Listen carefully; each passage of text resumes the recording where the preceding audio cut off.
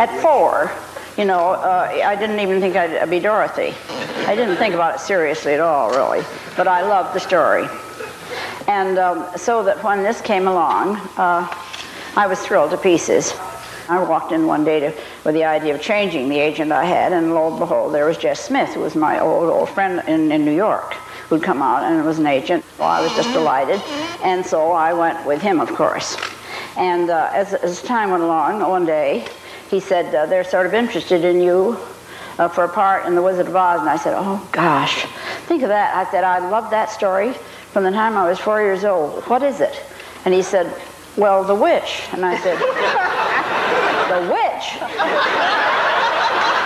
And then he said the final thing. He said, yes, what else?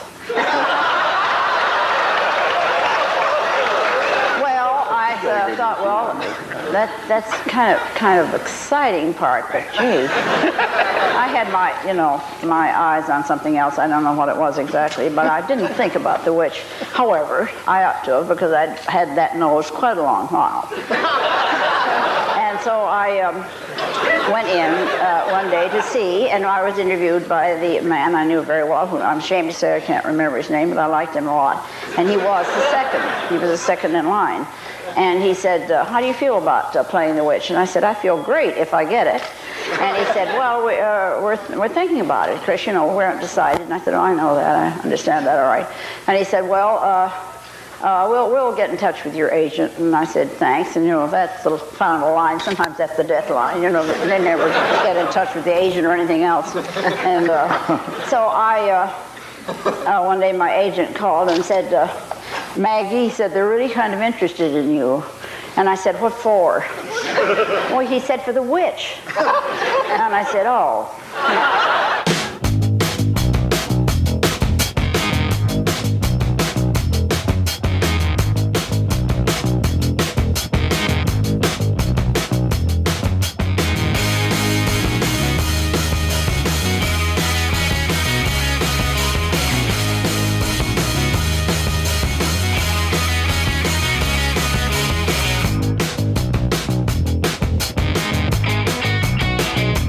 Hey everybody, welcome back to a brand new episode of Not a Bomb Podcast. This is the podcast where we go back and examine some of the biggest blockbuster bombs, as well as movies that maybe the critics just didn't care for. Brad, we're still living in the month of November, where we decided to talk about pretentious movies that had multiple Oscar nominations, but unfortunately bombed at the box office.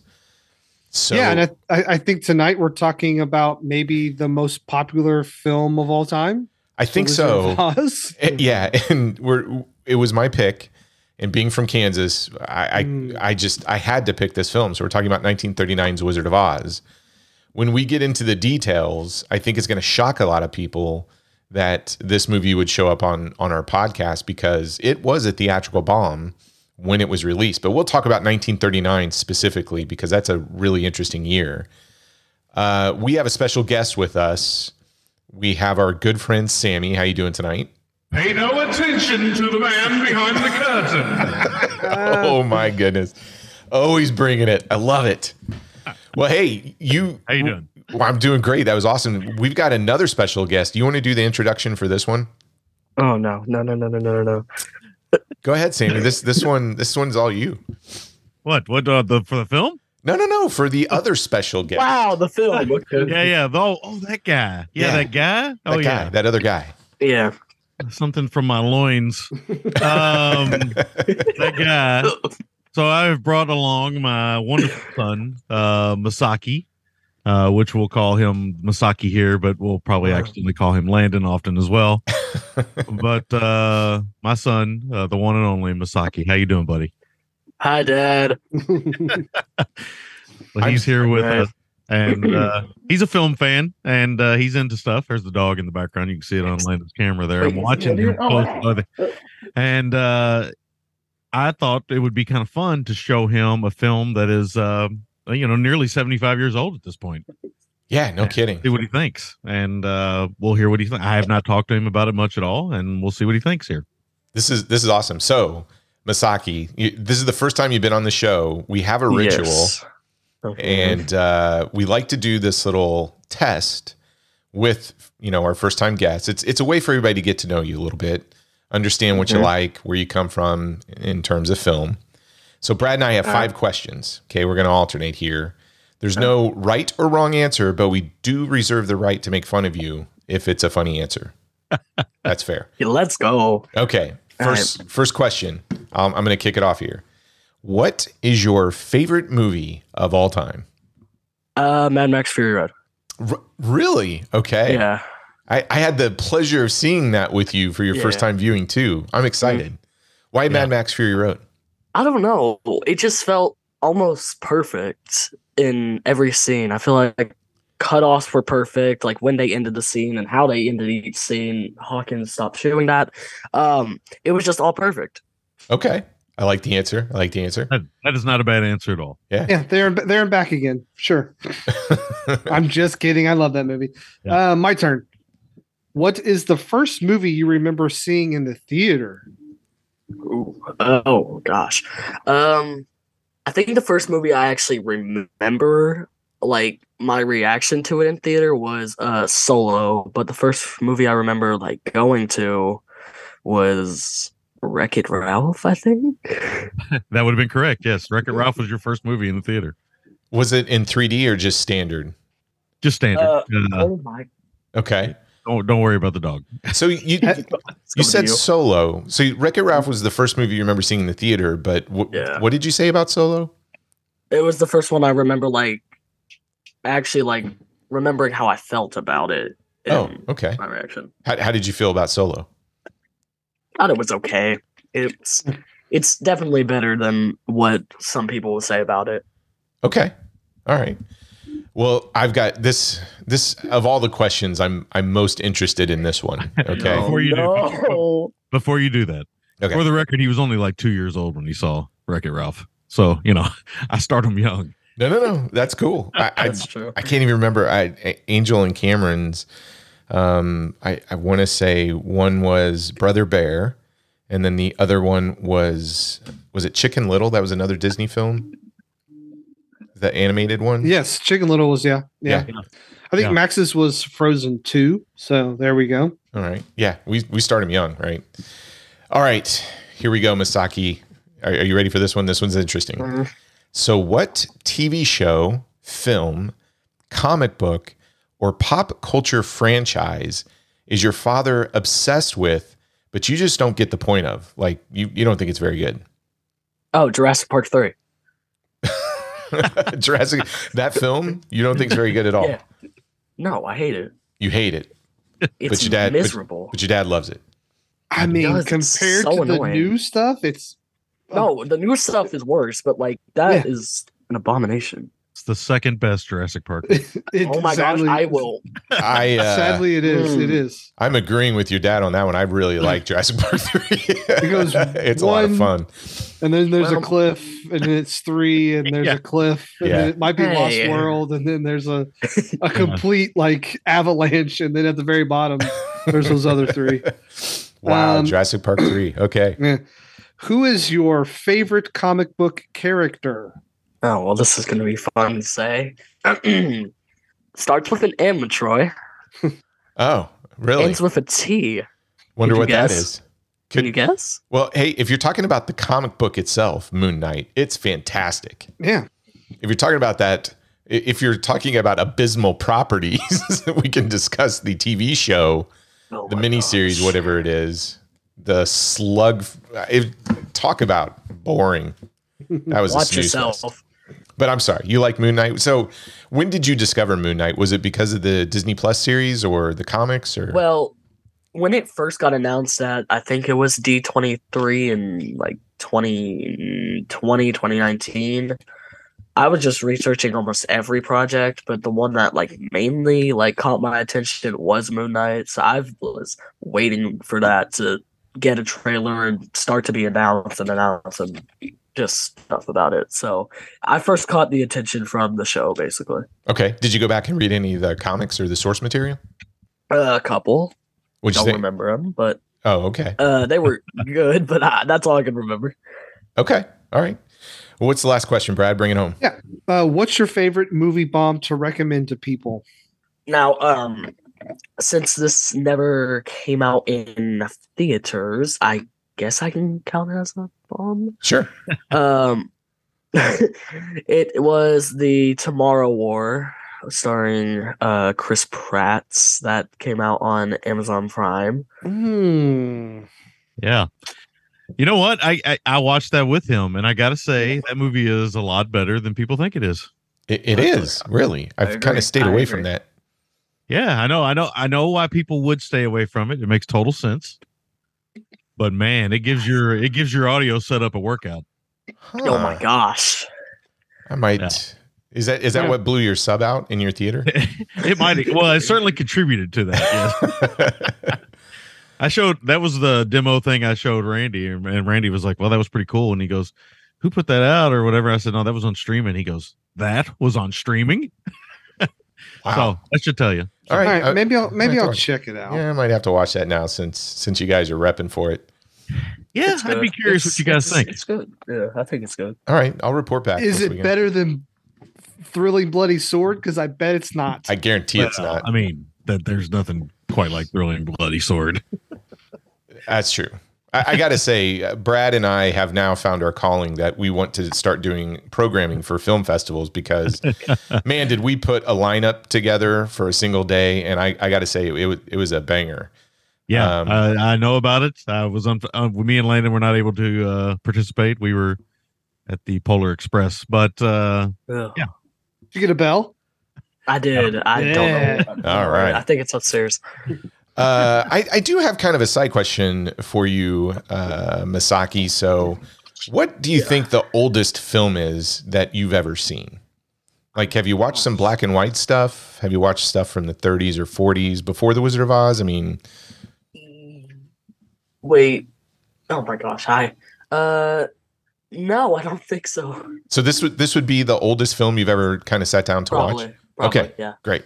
Well, we're going to discuss The Wizard of Oz. There has been so much said about this film, and I think our reactions and our personal experiences will probably take up most of the conversation, because I don't know what you can say about this film that hasn't been said or kind of bring to something new. But I do want to scratch the surface a little bit about its history and when it was released, because I think a lot of people have this misconception that when The Wizard of Oz came out, that it was sort of an instant hit. And 1939 is a very unique and interesting year in film altogether.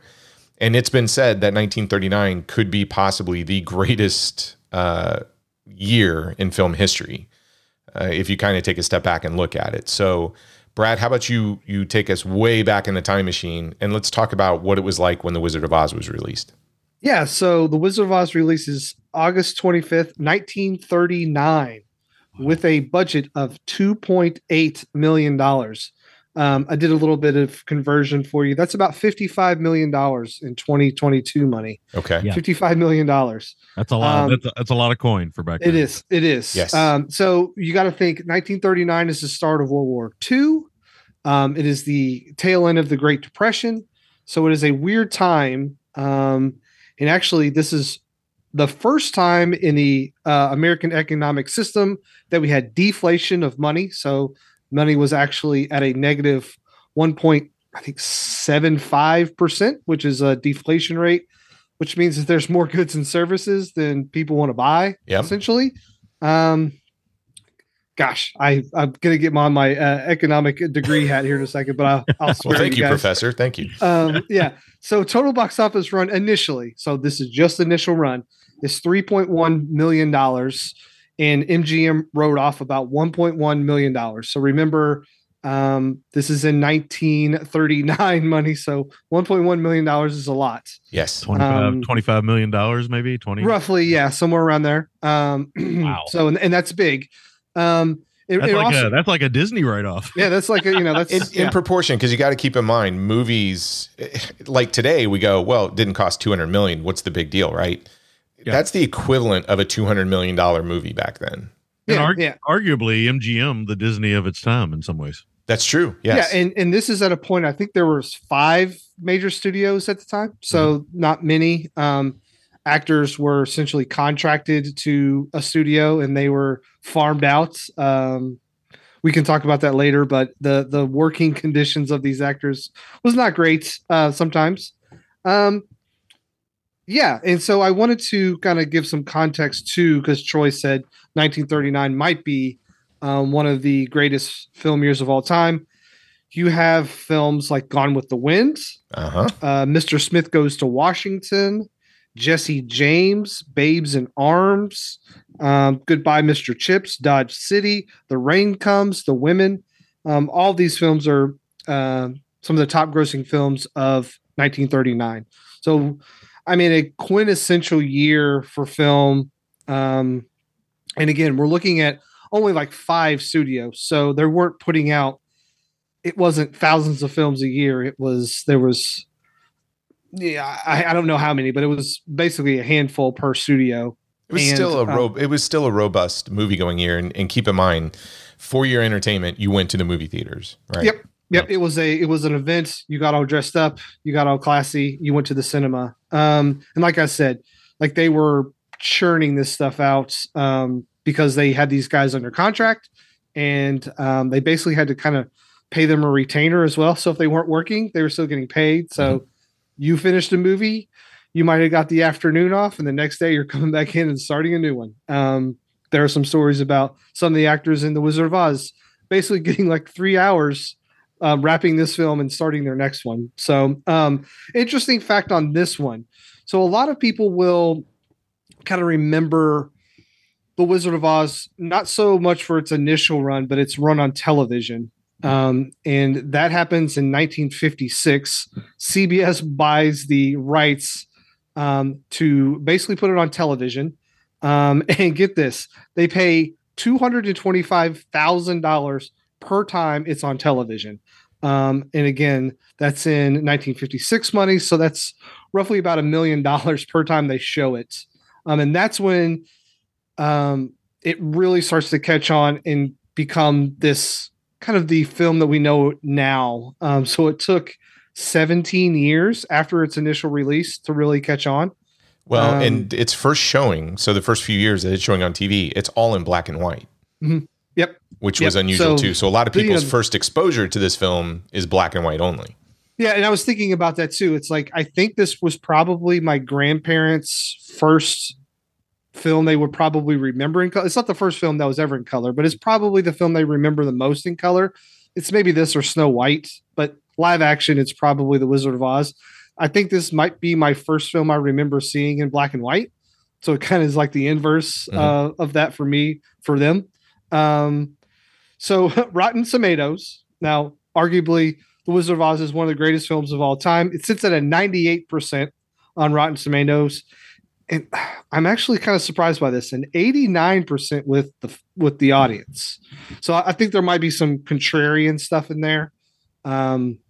But still quite high to get 9 out of 10 people thinking The Wizard of Oz is a good film. Our great Christian website has a short little blurb about it, not much. What do we think? What do we think Christian wise? -4 to -4. Remember, they review for content, not quality. -4 is the worst quality or content ever. +4 is the best. Where do we think The Wizard of Oz stands with the Christians? What do you think? -1. -1. What do you think, Masaki? I'd go -2. Ooh, -2. Wow. I'm going to say +1. It is a plus. Troy did it. I finally did it. I did it. He did it. Oh my God. Yeah. Oh, thank you so much. I have a hard time believing this only because of the witch. That's But, anyway, we'll get there. Okay. So just a short blurb. Despite some confusion over witches, the classic Hollywood takes on L. Frank Baum's beloved book features a tremendous performance by Judy Garland as Dorothy, who desperately wants to get back to her Christian guardian, Aunt Em, in Kansas. I don't know how. I mean, anyway, I don't know how they assume that she's Christian. Anyway, but that's about all I got. There's no mention of faith whatsoever. Yeah, but they just assume, Christian. She lives in Kansas in 1939. you can't get any more Christian than that. Come on. She's definitely going to a church where there's some snake handling in it for sure. So that's all I got for your financials there, Troy. Okay. Nice. Well, let's talk about the people behind the camera and in front of the camera. We'll start with the director. So the director is a bunch of people. Which one? Yeah. So here we go. Yeah. Norman Taurog oversaw many of the early tests of the film, but was eventually reassigned to another film instead. Richard Thorpe stepped in. Yep. After a few weeks of filming, the studio replaced him because he didn't understand how to film a fairy tale. They were not happy with what he was putting together. George Cukor, who at the time was working on the pre-production of Gone with the Wind, stepped in temporarily to help redefine the creative direction of the film. So to Brad's point, what you're seeing within the studio system is people are being passed around back and forth between projects. Yeah, I mean, to give you another point, Norman Taurog directed 185 films. Richard Thorpe directed 187 films. Yes. So these guys are just jumping from project to project to project. Yeah. Burn and churn. Yep. So after George Cukor, so after a few weeks, Cukor handed the reins off to Victor Fleming, who ultimately guided the film to completion. So he got it across the finish line. Now, one thing to keep of note is King Vidor also did an uncredited stint shooting the Kansas scenes after Fleming had to go to work on Gone with the Wind. Right. So again, you have multiple directors here. So I just want to concentrate on Victor Fleming for a second. Again, one of the big Hollywood directors of that time. Not only that year was he responsible for The Wizard of Oz, but he also directed Gone with the Wind in 1939. Which won Best Picture that year at the Academy Awards. Yes, sir. He also has done some other things, and I think that's a bad take by the Academy. No offense. No, but I'm curious, and Masaki, if Wizard of Oz is the oldest film you've seen, I'm guessing then you haven't seen some of the other Victor Fleming stuff. But I'm just going to try here. No. Dr. Jekyll and Mr. Hyde from 1941, maybe? No. Okay. That's an underrated one there. Yeah, it's good. How about, you probably haven't seen this, A Guy Named Joe, 1943. However, Spielberg remade it into a film called Always with Richard Dreyfuss. Mm-hmm. Did you ever see that? Probably not in your wheelhouse? Okay. No. And then another one of notable fame is Joan of Arc from 48. Which I think that might be my favorite Victor Fleming film is Joan of Arc. Yeah, I was going to ask, like you and Sammy, do you have one that stands out of his catalog that just really kind of speaks to you? I like his Treasure Island. Yeah. And I like his. I guess I like his Jekyll and Hyde. Those two stand out. I have strong feelings about this one. I like Gone with the Wind. I just think it's kind of long. Okay. And I like Joan of Arc as well. Yeah, I love this one, and I love A Guy Named Joe. I really like A Guy Named Joe. I think that's just a sweet film. Yeah, Guy Named Joe's great. It's so good that I know some people don't like the remake and kind of find it saccharine and ridiculous. Mm-hmm. But I enjoy the remake. I do too. I really liked Always. I mentioned on the podcast a while ago when Troy mentioned his Dr. Strangelove conundrum where he had not seen it. I had mentioned that I'd never seen Gone with the Wind, and I have since seen it, and it's very melodramatic, which makes it weird that it comes out the same year as The Wizard of Oz, because you look back at those performances, you're like, these are way over the top. And then we're going to like Oz, and the performances are way more subdued and realistic as compared to those of Gone with the Wind. So interesting there. Yeah. That is a good take on that. Screenplay. We've got Noel Langley, who also has a credit for story, Florence Ryerson, and Edgar Allan Wolfe. Now, The Wizard of Oz is based on the 1900 novel by L. Frank Baum. The movie was produced by Merrill Leroy, who also was a very prolific director of that time. He had directed over 80 films. Cinematography is done by Harold Rosen. I want to say that the story was also written basically by committee. I think there was like 20 people that actually wrote it. There are a ton of uncredited. There's only 3 credited, Yeah, exactly. Cinematography. Now, I know this name, Harold Rosen, simply because he also shot Singing in the Rain from 1952, right? Which to me is my favorite film of all time, next to Drunken Master 2. Those are my 2 favorites. We've got connect those dots. It is. They're very close to being the same film. We can spend a couple hours on that one. I know. Edited by Blanche Sewell. She worked from 1920 to 1949. Around the time that she was doing Wizard of Oz, the next year she followed up with Broadway Melody of 1940. So again, she has a lot of film credits for that time period. Yeah. Music by Harold Arlen. The film itself had a lot of makeup artists, but Jack Dawn was the main makeup artist that kind of oversaw everything. And then Arnold Gillespie was the head of special effects department for this film. The reason I'm not going into a lot of detail on this, and we'll get to it a little bit when we get to the production and development. So Brad kind of alluded to it, but I want to spend a little bit of time on production and development and at least kind of point people in the right direction of where they can get a lot of information on this. Because again, there's so much that's been said about this film and so many documentaries. We'll talk about that in a minute. So let's talk about the people in front of the camera, and we got to start with Judy Garland. So again, I'm going to go back to you, Masaki. Did you even know who Judy Garland was before watching Wizard of Oz? Name-wise, I'm sure I've heard the name a couple times. As a person, no. Okay, but I've heard her name. Yes. Okay. Did you ever hear the song? That she is most famous for from this film before watching the movie? Yeah. Mm-hmm. Yeah. Okay. All right. Frances Gum. That's actually her real name. Okay. It's true. Sammy, what's your take on Judy Garland? I love Judy Garland.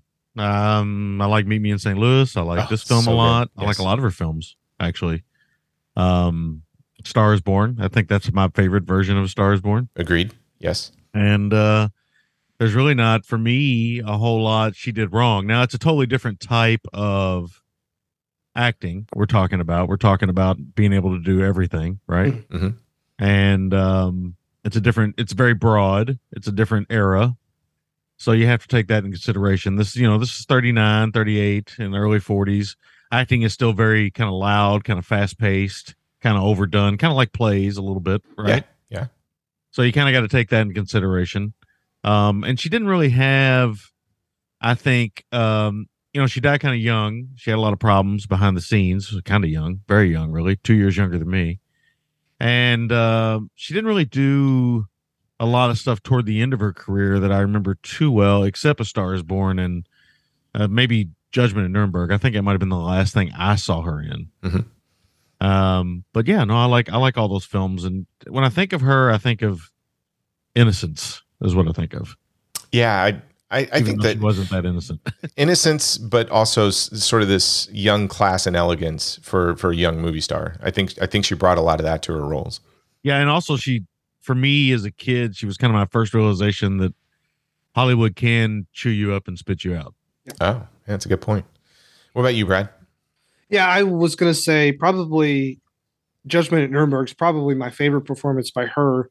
I don't know if I've seen Meet Me in St. Louis. I don't know if I've seen that. If you haven't, that's really good. Okay. You need to correct that. Okay. Yeah. I mean, she's Hollywood's one of your stereotypical tragic stories on the set of The Wizard of Oz. They were giving her diet pills and uppers and all this stuff, and she becomes addicted and accidentally ODs, and you could trace that lineage back to here, calling her fat and all this stuff and making her play a 12-year-old girl as she's developing.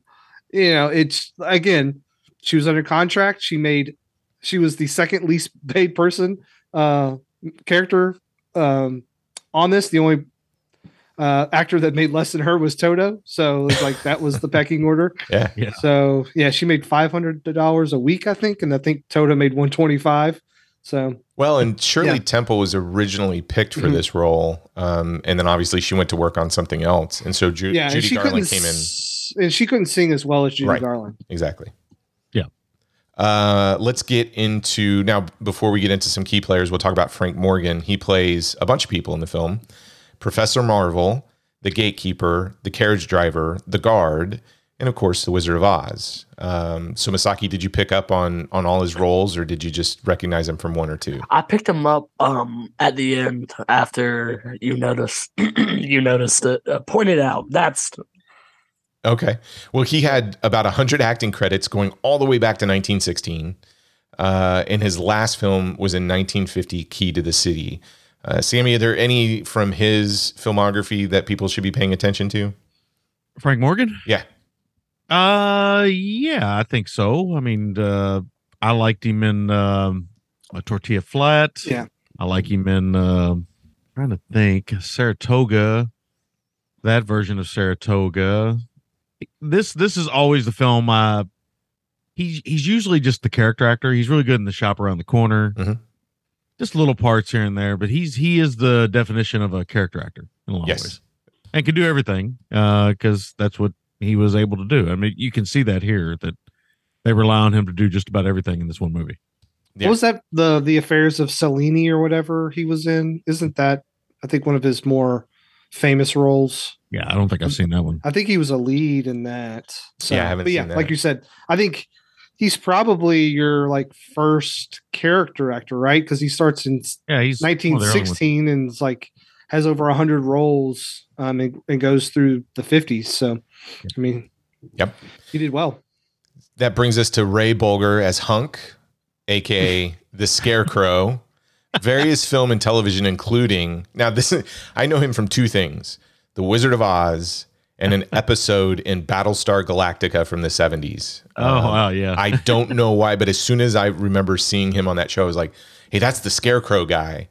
But, we talk about Ray, Bert Lahr as Zeke, the Cowardly Lion, Jack Haley as Hickory, the Tin Man, which the Tin Man role was originally going to be Buddy Epson.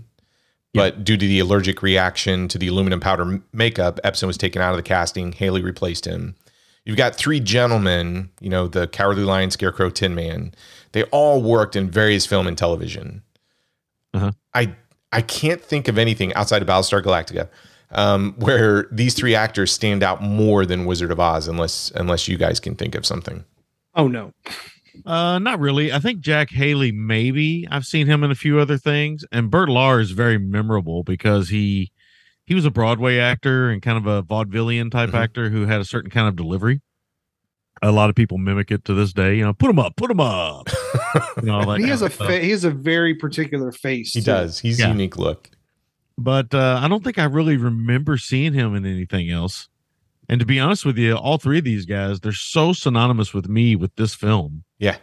That I can't really, like, if I saw them in anything else, I could barely remember it.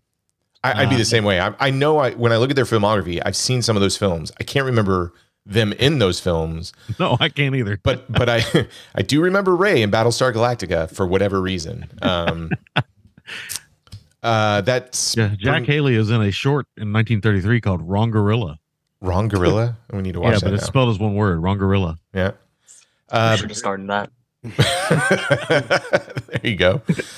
Billy Burke as Glinda. So there is one film in her filmography, and I want to ask you guys if you've seen it. It's from 1943 called Hi Diddle Diddle. I've seen it, yes. You've seen that. Brad, have you seen I have not. Okay, Brad, this is disappointing because Quentin Tarantino talks about this film all the time as one of the classic Golden Age comedies. And as the story goes, I guess when he was working in the video store, this Hi Diddle Diddle they would watch constantly, and he would recommend it to everybody. And Billy Burke is in it. And I'm telling you, Brad, you have to watch this film. Like, I think there's a DVD floating around out there that's pretty cheap, but it is fantastic. It is a great early 40s screwball comedy. It's so good. Has the great Adolph Menjou. Yes. Who nobody knows now, but at one point in time was very popular. Yes. You have to watch this, Brad. You got to put that on your list. He was in Passive Glory. Yeah, he might have been. Yeah. I think that film might be, I don't know if it's in public domain or not, but I know it's out there. It is. It's easy to find. I think it's on YouTube too, but knowing it's a QT favorite, Brad's got to own it. That's part of the code. It's part of the code, yeah. It's part of the code. That brings us to Margaret Hamilton as Miss Gulch, also known as the Wicked Witch of the West. 127 acting credits. However, she will always be remembered for this role more so than anything. Yeah, this might have been the first actor that I remember as a kid that became kind of one with the role they performed. Yeah. Like I saw her in tons of stuff growing up. And she had such a memorable face. Every time I saw her, all I could think was the Wicked Witch of the West, right? Yeah, and if you see interviews with her, just her talking about the role, how nice she is. Yeah. But she's still within that niceness. She does the laugh. She'll do the laugh. Oh, God. Yep, there it is. It's amazing. Yeah. Yeah, I watched that clip from her on Mr. Rogers. Yeah. Where he explains to, hey, kids, like, she's an actor. She's going to put on her costume and show you that there's nothing to be afraid of. Because she is still terrifying and was probably anywhere she went, people were probably scared of her. So, Yep. Last but not least, well, not last, we've got Terry as Toto. Actually had a pretty good filmography. Started with Ready for Love in 1934.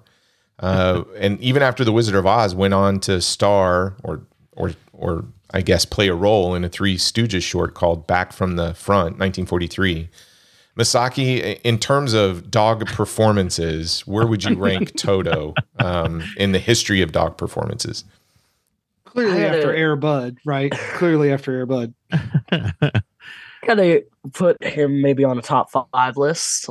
Oh, a top 5 maybe? list. Okay. I'd say top 5. I don't know a top 5 list, but I'm gonna just put him top 5. Okay. Hey, I'm with you. There. I'll go so far as say he's in the top 3. Probably number 1. Name a more famous dog than Terry, aka Beethoven. Beethoven. He was the titular character. Hooch? Maybe Hooch? Yeah, that's true. Yeah.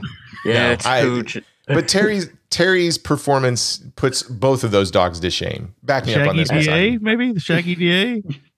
Wait, did you ask, do you know, like, a more famous dog? Well, what's a more famous and, I mean, who acted better? Terry, I think, acted circles around all these others. More famous, you're forgetting about Scooby-Doo. Acted better. Okay, that wasn't a live dog. That wasn't a live dog, though. That was either cartoon or CGI. The dog was CGI. I'm talking. So what? There's a live action. Real life puppers. There's no better dog. Look, fight me on this one. All right. Look, my aunt, who Landon never knew, she loved this movie so much that she had that type of dog only. That's the only kind of dog she would buy. I believe it. Terrier. Yeah. What kind of dog is it? I don't know what it is. It's some type of terrier. Yeah, it's a type of terrier. Yeah. Okay. And I'm trying to look here to see what it is. It's a Cairn Terrier. Okay. This dog though had a run. It had one of the great Hollywood runs of all time. It's over a decade of acting. Yeah. So it's hard to argue. There's actually a statue in the Hollywood Forever Cemetery dedicated to Toto. Yeah. It's hard to argue. People were struggling to put food on the table, and this dog is making $125 a week. Yeah, the dog's making deservedly. It deserved that 125. So shut your mouth, Brad. She actually did break her foot making this movie. So it's got some Jackie Chan in its blood there. Oh my gosh! Well, actually, when you think about some of the stuff Toto does, it is Jackie Chan-esque. It is. Toto is the Jackie Chan in the dog acting world, if you think about it. The last credit, every time I see this credit, even today, it shocks me, but I'm gonna list it because even IMDb lists it. But as the Singer Midgets, that's their name. The group of them, they play the Munchkins. Which has anybody seen the Chevy Chase film Under the Rainbow? So I made my grandmother take me to see it. Okay. Because again, I had a fascination with it, and also my grandmother had, which I'll get into a little more when we get to talking about the film. But my grandmother loved The Wizard of Oz, and so she wanted to see it too. And it's an interesting film. It's. I don't think it's a great movie. I have a soft spot for it. I do too, because it was on HBO all the time. It's a terrible movie. It's not a great. It's not a good movie. It's interesting. It's interesting. Yeah, it's one of those ones. It doesn't age well, and the story behind the movie, and behind the story that the movie is portraying, and the story behind that movie is more interesting than the movie itself. But I still kind of enjoy it. Yeah, there's a lot of stories about this group. behind the scenes and what went on. I mean, you could do an entire podcast on just the Munchkin lore of Wizard of Oz. There might be one out there, actually. Is there another prop in movie history that you would rather have than the death certificate of the Wicked Witch? Ooh. From this film in particular, I mean, you have the ruby slippers, but ruby slippers, obviously. But I think the death certificate of death is just a cool thing to have. Yeah, probably. It's easy to display, like. I like to have one of them flying monkey costumes. Yes, I was thinking the same thing. I would go to work in that thing just to freak people out. You swoop in on piano wire. Actually, the thing that I would love to have is if when they're going up to the castle to rescue Dorothy, one of them is carrying a net and the other one is carrying like a witch extermination can or something. I would like to have that can. The Scarecrow has a little gun. Yeah. So did you all notice that? I know we're getting ahead of ourselves a little bit here, but in Blu-ray and high definition, this is the first time I ever realized that there is a firearm in this movie. The 4K, gun. You're like, dude, the Scarecrow's packing. It's an American movie. He doesn't. It's a good joke. Landon had a good joke there. It's an American movie, but I always do. But it's funny because he obviously doesn't know how to hold the gun or anything. But I'm sitting there thinking, what is he holding? What is that? After all these years, I paused it and I got up and looked, and I was like, he's holding a pistol. Yeah. Okay. What is he going to do with a pistol? All right. God, we got to get into this. So real quick, production and development. There are so many good documentaries on the making of the film. The one I remember that kind of always stuck with me was there was a TV movie in 1990 called The Wonderful Wizard of Oz, 50 Years of Magic. Angela Lansbury hosts and narrates the documentary. I think it's a fun 50,000 foot look at the making of the film. It's a great introductory place. Yeah. And it's less than an hour. But here's what you want, folks. For the movie, you have to own the 4K disc. It is gorgeous, and I'm sure we're going to talk about that quite a bit. You want the 70th anniversary 3-disc Emerald Edition from 2009 for all of the special features. It's 2 Blu-rays and a DVD. The DVD by itself has a feature called MGM When the Lion Roared. It's a massive 6-hour documentary that details the rise and fall of Metro-Goldwyn-Mayer Studios. Yeah, which I saw that on TNT back in the day. And then when they put that edition out, I bought it primarily for The Wizard of Oz, but also because of that bonus feature. Yeah, I don't even know how many copies I own of this, but as soon as that Emerald Edition came out for the special features alone, you just have to nab it. It goes for a pretty penny today. Yeah, it was a limited release, and it's a nice box and everything. I have it. I have the DVD set. I have the Blu-ray set. Yes. Yeah, absolutely. Is this one of the films that you own the most of? No. So Not here's me, the weird yeah. part. Not you crazy people, but like, do you think this is the editions that people have the most of? I think it would be in people's top 10, probably top 5. Yeah, I think most of us crazy people, I think most of us own. I bought it on Laserdisc, VHS. A lot of the same movies. I mean, I don't know how many copies of Halloween I own. I don't know how many copies of Evil Dead 2 I own. Yeah. You own like 5 Friday the 13th copies right in that closet right there. Yeah. Yeah, I've seen them. That's not counting the box set. It's in the other room. Yeah. So something else to keep in mind when talking about this film is Wizard of Oz is 12 years after the first movie with dialogue. So if you think about it, The Jazz Singer comes out in 1927. That kind of kicks off the talkies. And this film isn't too far in terms of time from when people are getting exposed to that type of film, right? The other thing that you have to keep in mind is it's also one of the first integrated musicals. So here's the thing. Integrated musicals, it basically means that the songs aren't just performances, but they drive the narrative and occur naturally within the world of the film. So if you think about them, quote unquote naturally, yes. Yeah. If you think about the Marx Brothers, like I love Marx Brothers films, but you go through like the comedy and the shtick, and then all of a sudden there's a hard break and you get a dance number, right? Or you get a musical sequence. And most of the films at that time were musicals. And well, I wouldn't say were musicals, but anytime a music element was introduced into the film, it wasn't a part of the story. It was a stop with the story, and then here comes the music interlude, right? And there'd be 3 or 4 performances. Right. Marx Brothers are probably the best example for it because I think most people have seen those type of films. But this one is unusual because as the songs are occurring, it's actually forwarding the plot, which was a big deal at that time. Yeah. And the other thing is only about a half dozen color feature films had been released prior to this one. So we hadn't even gotten to 20 films released with, color in them at this point. So again, that was sort of a big draw, or at least the studios hoped it would be a big draw, is that, they're transitioning from from black and white or monochrome into color and kind of creating that spectacle. So given how close it is to those, I would say 3 main factors, it's only about a decade, from when we get talkies. It's one of the first integrated musicals, and it's one of the early films to introduce color. It's pretty impressive what this thing sort of achieves right out of the gate.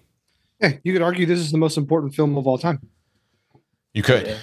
Yeah, it's either the most important or probably the most influential. It's one of the two.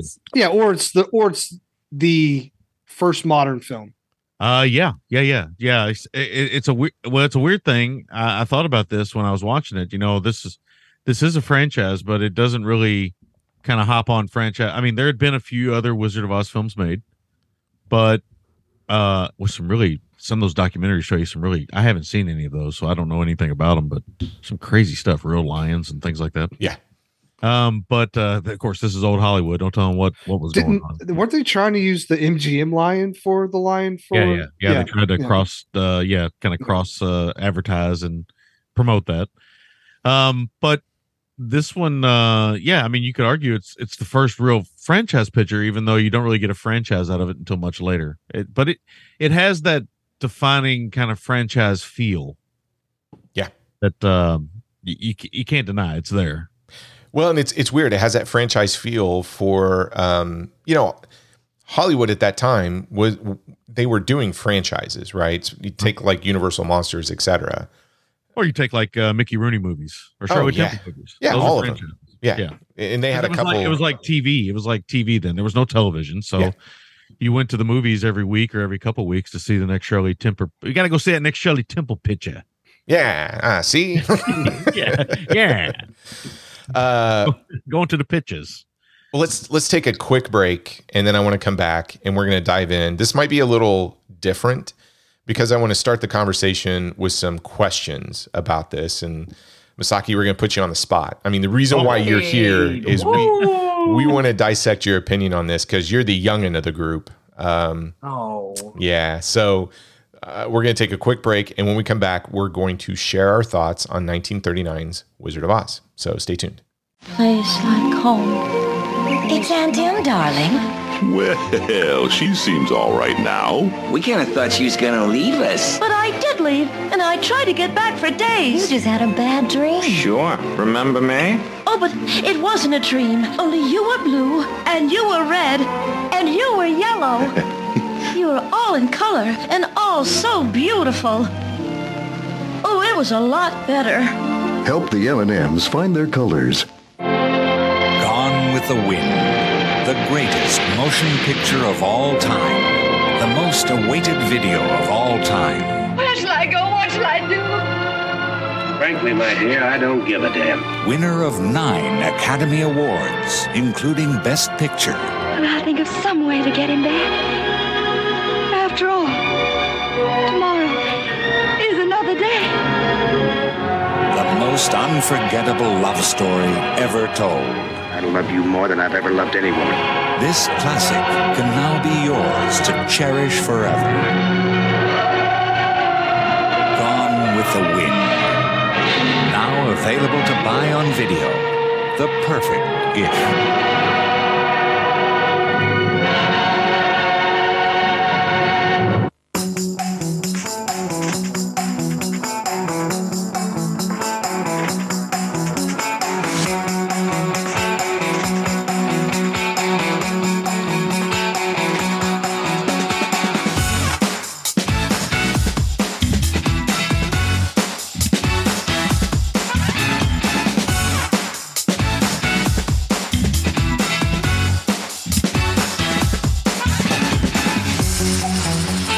Okay, and we're back.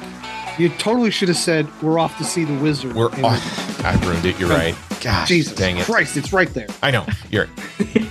Okay, so Masaki, I'm starting with you. Let's follow Yellow Brick Road. Yeah. Yep, there you go. Are you ready? This is the question I've been asking myself since I've watched this film, and I'm really curious on your opinion.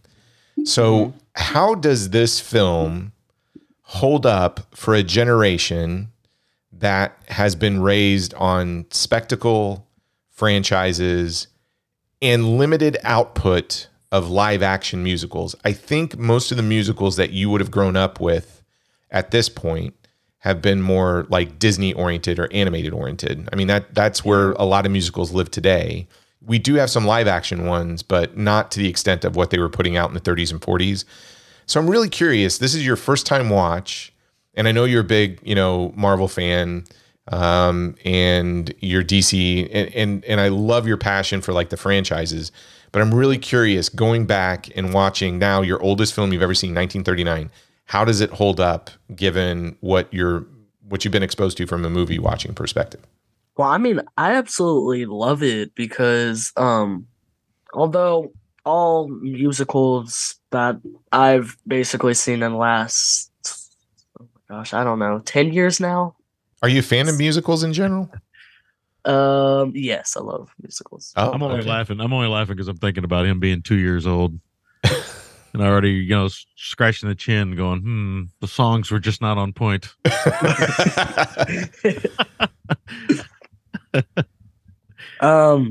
Yeah. So he saw RRR as well. So that's oh my gosh. Which is an old school Hollywood musical in a way. Yeah, it is. Love that. Love that. I love like live action. There's not many now that the generation that I'm in will really like look up to. But I feel like The Wizard of Oz has almost carried that from all the way to that generation to now. Because I still hear, sometimes I'll see people when I'm just looking at reviews, I will sometimes see people reference it to The Wizard of Oz and how The Wizard of Oz has changed certain things in cinema and everything. So I feel like my dad or Sammy, what name do you want me to use? It's actually concerning. You may call me Pop Pop. Okay, that's I hate it. Can I call me the Wizard? Can I call you Pop Pop? Yes. Okay. You don't want to know what my wish is for Sammy. Hey, Anyways, would you have watched this film had we not forced you to see it? No, yeah, I wanted to watch it anyways. Oh, okay. I was going to, but he didn't own it digitally, and he has way too many physical copies for me to try and find it. All right. We don't need to bring your mom. Dad, there's 1,000 sitting on the floor. He said digital, and I had a heart attack. I was like, wait, there's a disc. I know there's many Brad, discs. I have both. Yeah, I know. Of course you do. I have too many of both. You couldn't be in our small circle unless you had like 2 digital copies, 18 physical copies. Yeah. It takes me 5 hours to go through my digital library. Do any of your friends watch this film? I mean, I guess today, not. I think this is one of those family-friendly films that you might introduce a kid to early. But are any of your friends interested in watching this sort of on their own from a film exploration perspective? No, probably not. Okay. It's sort of disappointing sometimes when you think about like because most people now, like some kids nowadays, are gonna like want to watch other stuff than what you would actually expect them to want to watch. Okay. I don't want to go in like specific stuff because I think Dad, I think you know what I'm talking about. Well, I mean, I think you're of that age where, you're of that age where you're kind of crossing over into another realm. So you're crossing over into horror stuff and more suspense thriller type stuff and getting away from the safe stuff. And The Wizard of Oz has a reputation for being a safe movie. Now, I would beg to differ on any of that. I think this is a very hard G-rated film, in my opinion. I agree. I agree. Yeah. So would my son. I can tell you that for a fact. So it's even rewatching it now. I thought to myself, I had moments. I knew he'd be okay because I've shown him Nope. He's seen Nope with me, and he's seen. I love Nope. I was watching it, but even then, watching it, I'm thinking, oh, well, how's he going to handle this? There's some trauma involving her loved ones. There's the tornado itself is incredibly well done, still to this day. Yes, and it's still intimidating. And we're pumping the sound and everything else, and so I had moments where I was like, wow, I'm really just kind of like, you're going to sit down and watch this traumatic experience with your dad. Enjoy this film that traumatized me. So I guess another question I would have for you, Masaki, is do you think the film is boring to new viewers? No. No. It has enough. It has enough spectacle to keep people interested, or.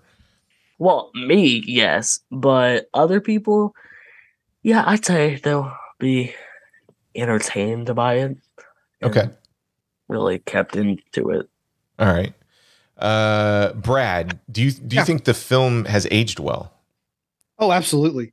I think even though I've seen this countless times, there's a moment that I had never really realized is a moment in this film.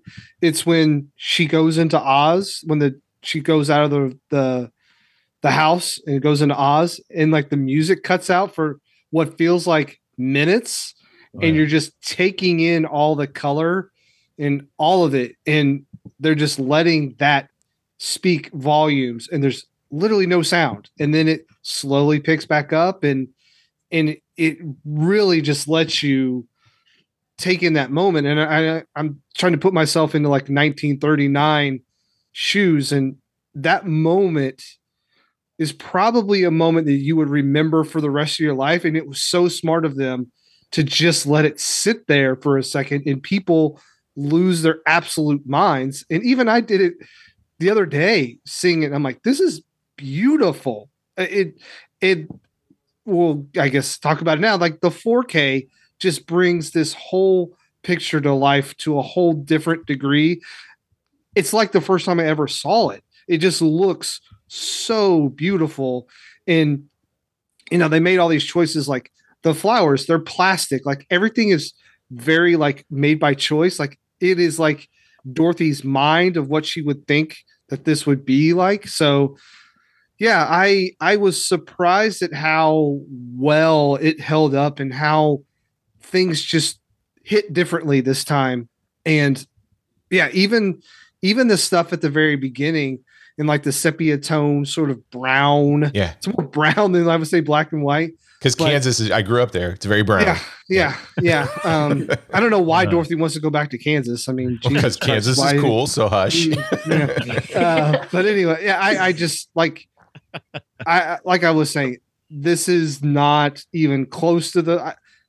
I don't know. I've seen this 100 times, and this time it was like seeing it for the first time again, just with the way it just popped and stuff. And I watched it with Max for a little bit.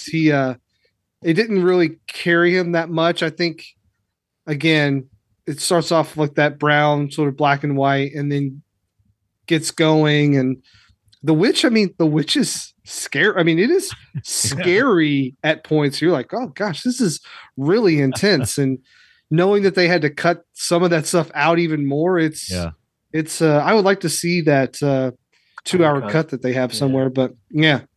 Okay.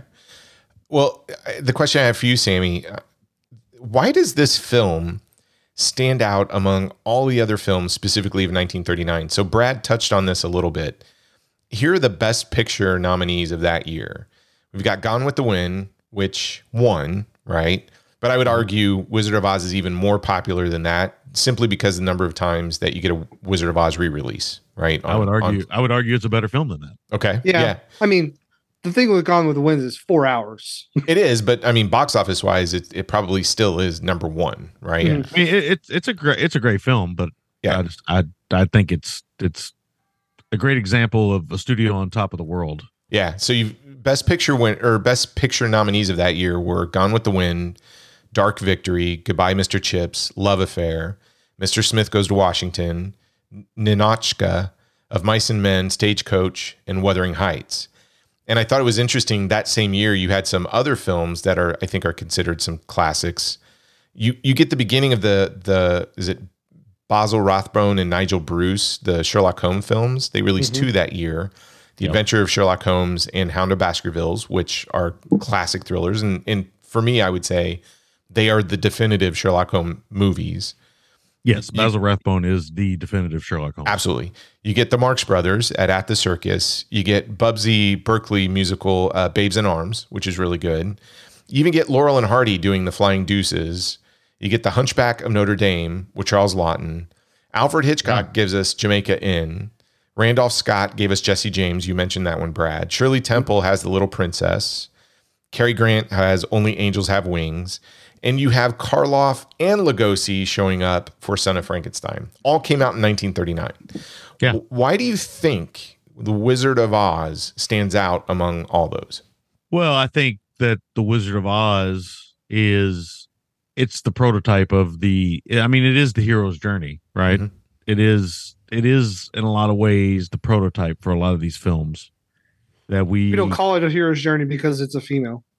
Yeah. I mean, we should. It is very... But it is that film, right? Absolutely. I mean, all the films we loved, our generation, the film-loving generation, especially Troy and I, of the 70s and 80s.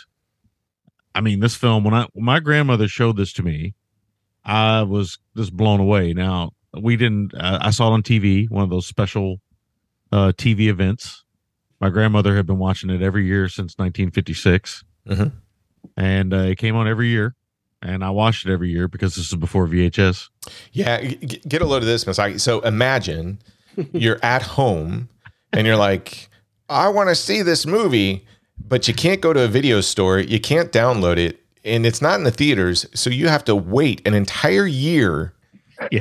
An entire year. You know they're going to show it. And in Kansas, I mean, it was like we all took work off and school off because the Wizard of Oz. I mean, what else are you going to do in Kansas? You play with the dust. You were going to play with the dust and fly a kite, because there's a lot of wind. Holding up the dust going, you have until this dust comes out of my hand. But what would you do if you're like, man, I really like Moon Knight, and you're like, oh man, you can't watch it except once a year, and you got to watch it with commercials. Would that drive you nuts? I'm sure the commercials would drive me nuts. Yeah. Okay. You can't listen, young snapper. You don't know how well you've got it. Okay, here we go. Oh no. Not only thinking about the Wizard of Oz having to wait every year for the Wizard of Oz, but there was only, when I was a kid, there was only a handful of films that they did this for. Oh yeah. You would see Gone with the Wind once a year. It'd be like a 2-night event, sometimes a 3-night event. Mm-hmm. You'd have Wizard of Oz. You'd have Lawrence of Arabia sometimes. Mm-hmm. But they were these gigantic long films, and you couldn't, if you wanted to see Lawrence of Arabia again, you could talk about it. I remember discovering James Bond in the movie theaters, but wanting to go and watch older ones, and it was like you had to wait for them to come on TV. Yeah. So, which was crazy. When cable came, it was a revelation, right? Because now we had access, or at least we thought it was a revelation, because now we had access to all these films. But we didn't even realize that there was a whole bunch of films we still hadn't seen. Yeah, that's true. I mean, arguably, you don't have Star Wars without the Wizard of Oz. You don't have modern. I don't know if you have modern films. Without the Wizard of Oz. I think the Wizard of Oz, out of all those films you mentioned in 1939, I don't think any of them feels more modern than that film. Maybe Gone with the Wind.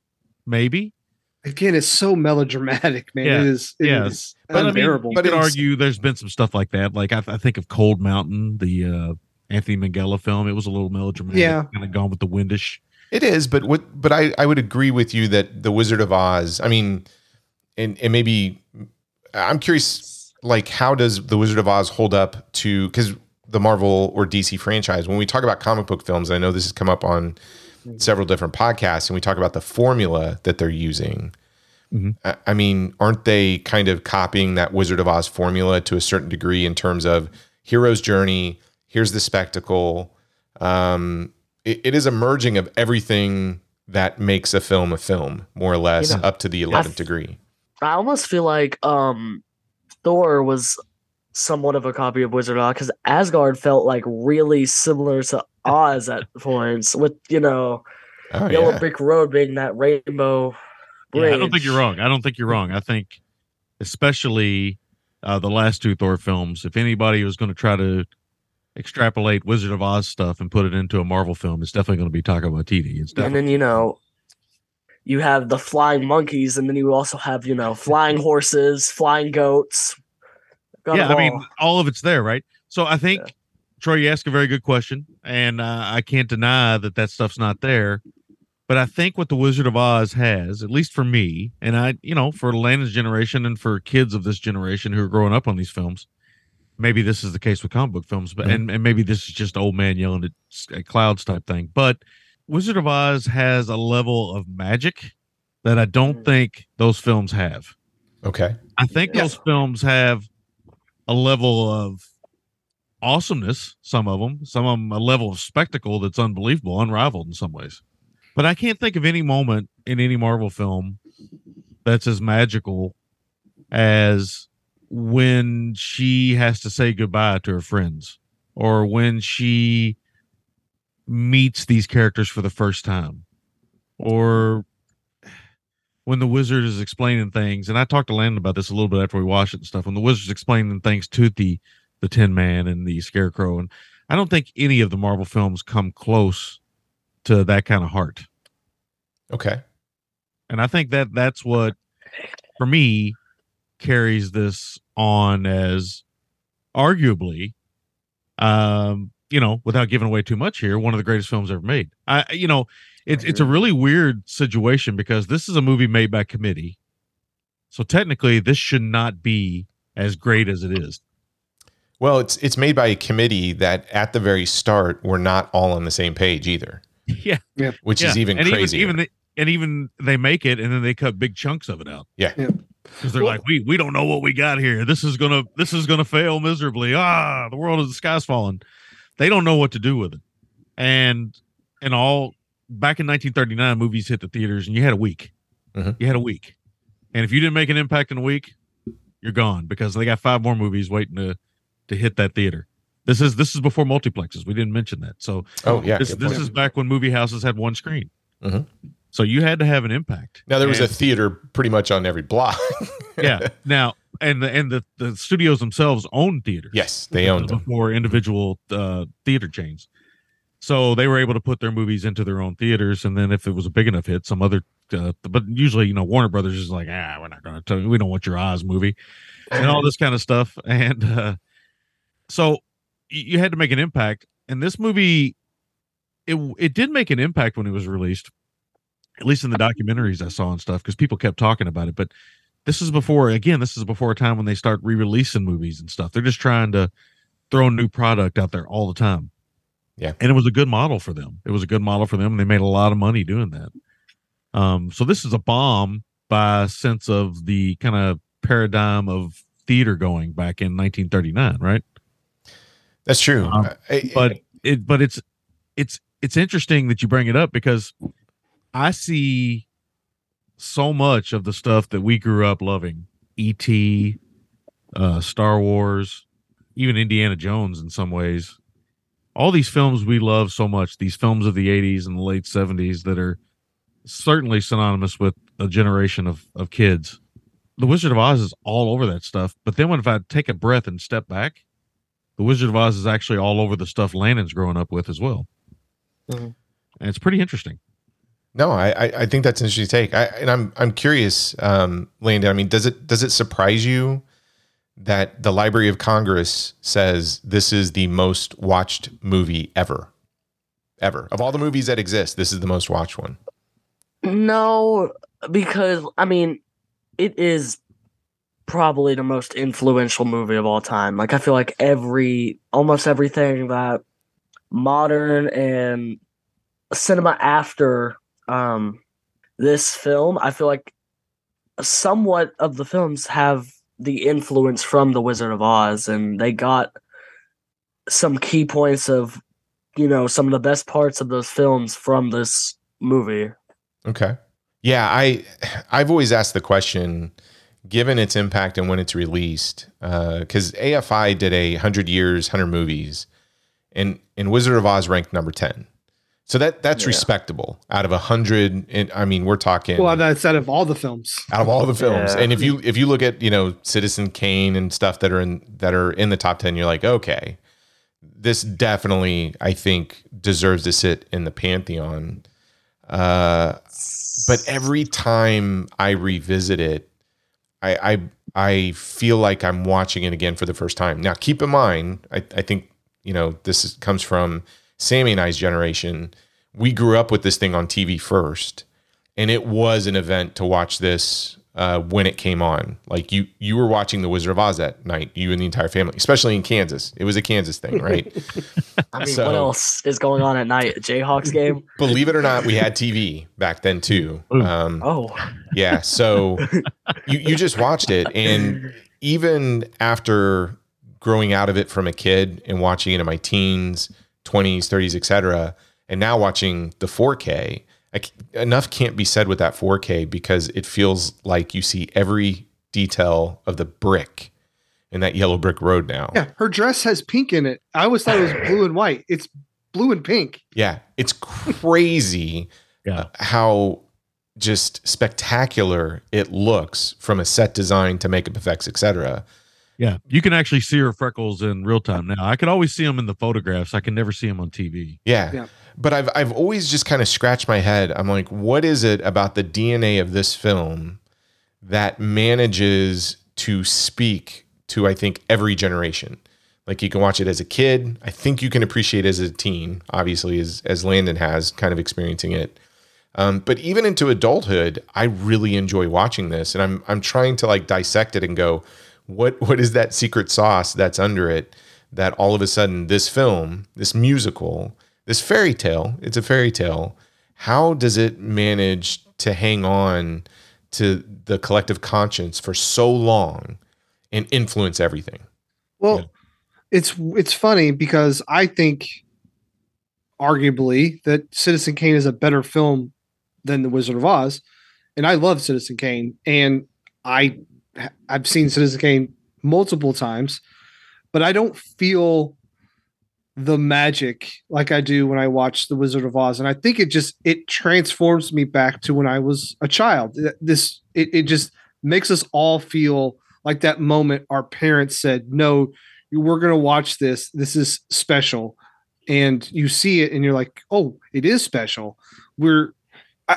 I don't know if there's a better film choice ever made than to start this movie off as black and white and then go into color. Like, to me, that is the greatest cinema choice of all time. And I think it just is, when you think of magical films and being taken away to a magical place, The Wizard of Oz is it, period. Yeah. Like, A Galaxy Far, Far Away. Yes. Star Wars is amazing. Yeah. But when I get transformed into a child, it is going to Oz. Yeah. I think you bring up an interesting point. The Wizard of Oz is magical in its story, whereas Citizen Kane for me is magical in its filmmaking. Yeah. It's a great film. I love Citizen Kane. Most of us do. Landon obviously has never seen it. But that is an example of what the medium can do. But The Wizard of Oz is an example of what not only the medium can do, but how it can kind of transcend the medium and kind of become this popular form of entertainment that everybody can relate to. And I think, Troy, talking about this is you've had me thinking here, what some of the other things that maybe have held this film, because this is a film that men and women identify with, even though it has a female lead. Yeah.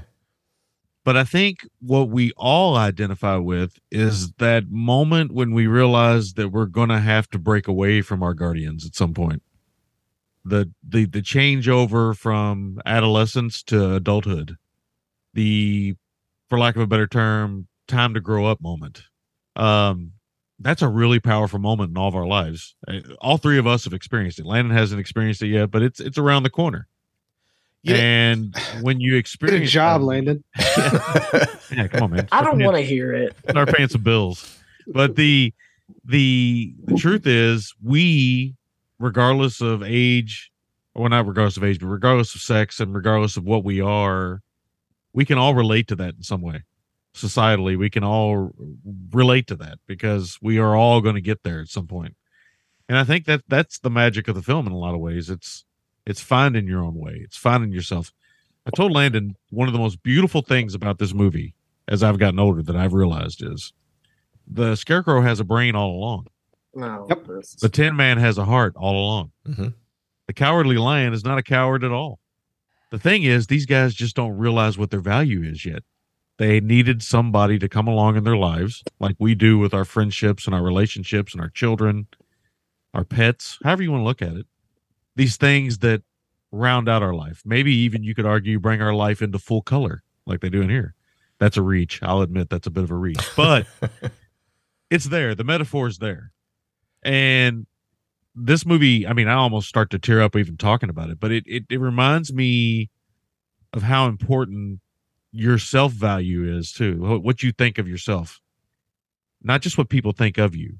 There's great lines in here about brains and hearts and things like that, but it's a very important movie about self-worth, and not in a selfish way. In that self-worth way where you're willing to sacrifice things for yourself for the benefit of your friends, your family. And Dorothy she's selfless in a lot of ways. She's this very interesting character. She seems like what you're watching, you're thinking, oh, she's this selfish character who just wants to get back home, but she's constantly willing to give things up to help her friends. And I think that speaks to all of us in some way, even the ones of us who don't think that we're that way. I think that speaks to all of us in some way. Yeah, Dorothy, it's interesting you say that.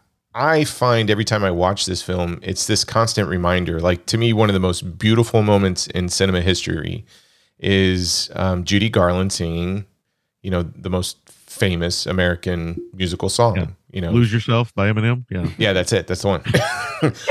But when she's singing Over the Rainbow, I mean, and you hear that message and that yearning of she's looking at her life and she just can't wait to get out of Kansas. Just can't wait. Can't wait. She's like, I'm so tired of this dust and wind. I can see Troy walking across. I relate about Kentucky. My pigtails and all. He's 27 miles away, but I can still see him like he's. Yeah. But just everybody at some point in their life stops and goes, I want this. I want more. I want what's over there. And then they go on this journey and this self-realization. And to your point, Sammy, there's so much messaging in here that I think, I don't know, there's a charm and elegance in this film that I don't think you see in modern filmmaking, even in the best Disney animated films, where you've got a hero's journey, but at every point in your life from, 10 to 70, you could watch this film and it's going to speak to you in some fashion. Yeah. It's always going to speak to you. Like, I can't think of another film that has this universal appeal that at every stage of your life, it just becomes this constant reminder of those things that you talked about, like know your self-worth, know your value. Yes, you're always going to be reaching over the rainbow and you want these other things, but you have to value the community and the family and the things that you have right now. And grass is greener on the other side, still needs to be mowed, right? Yeah. So it can, or you had it all along. Yeah, you had it all along. But it's amazing to me that messaging that's there and how simple it is, but how it just kind of transcends just your age. Like you always gravitate to it. And I don't know if Victor Fleming or Mervyn LeRoy or any of these people knew what they were doing. I don't even know if Frank Baum knew what he was doing. But somehow, some way, he created this world that can be used for a metaphor for so many different instances in your life. Yeah. And I mean that stuff's there kind of naturally as well. And I don't know if they meant, like I said, I don't know. I don't think they intended to do it because this is a movie by committee.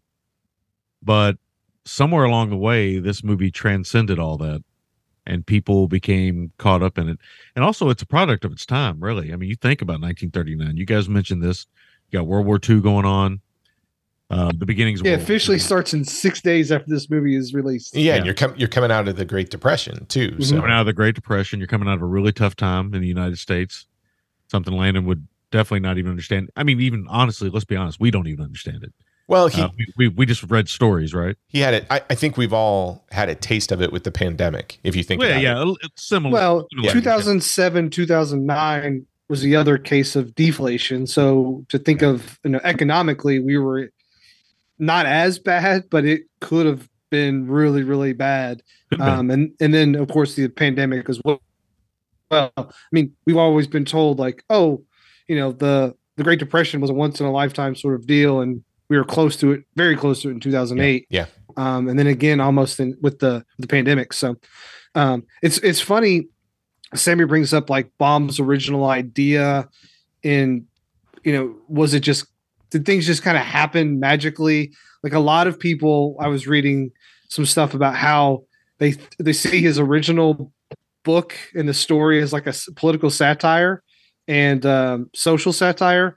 Like you have the Girl from the Midwest. So like, everybody, typical American meets up with the brainless scarecrow, which is your farmers, people from Kansas. So they're brainless. Yeah. Thanks. Sorry, Troy. No, that's fine. That's fine. A tin man who basically represents industry, and then a cowardly lion who's all the politicians.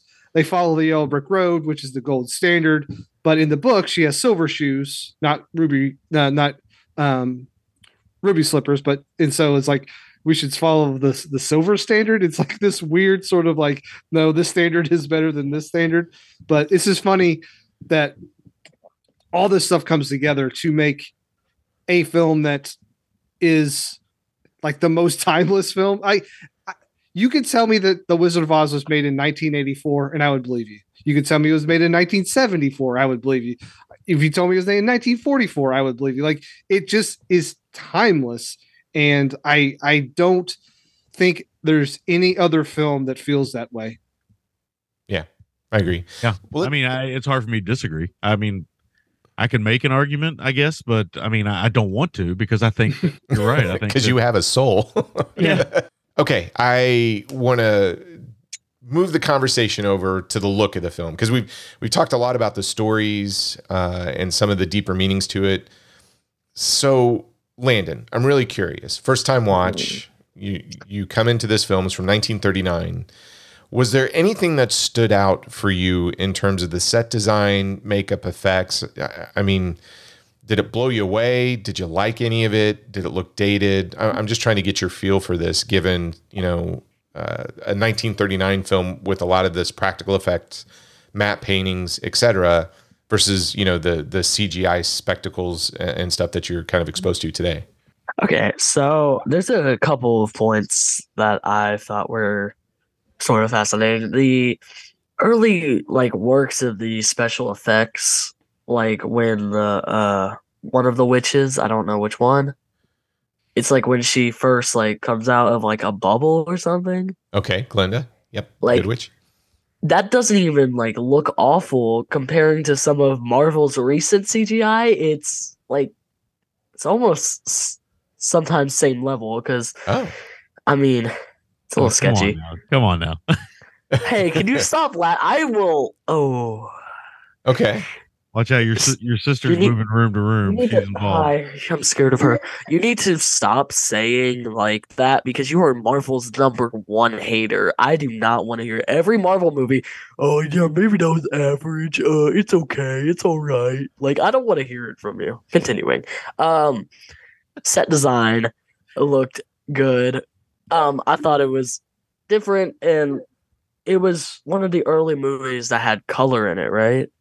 Yeah, it's one of the very first ones. Yeah, so that looked good for only early, starting that and not really knowing.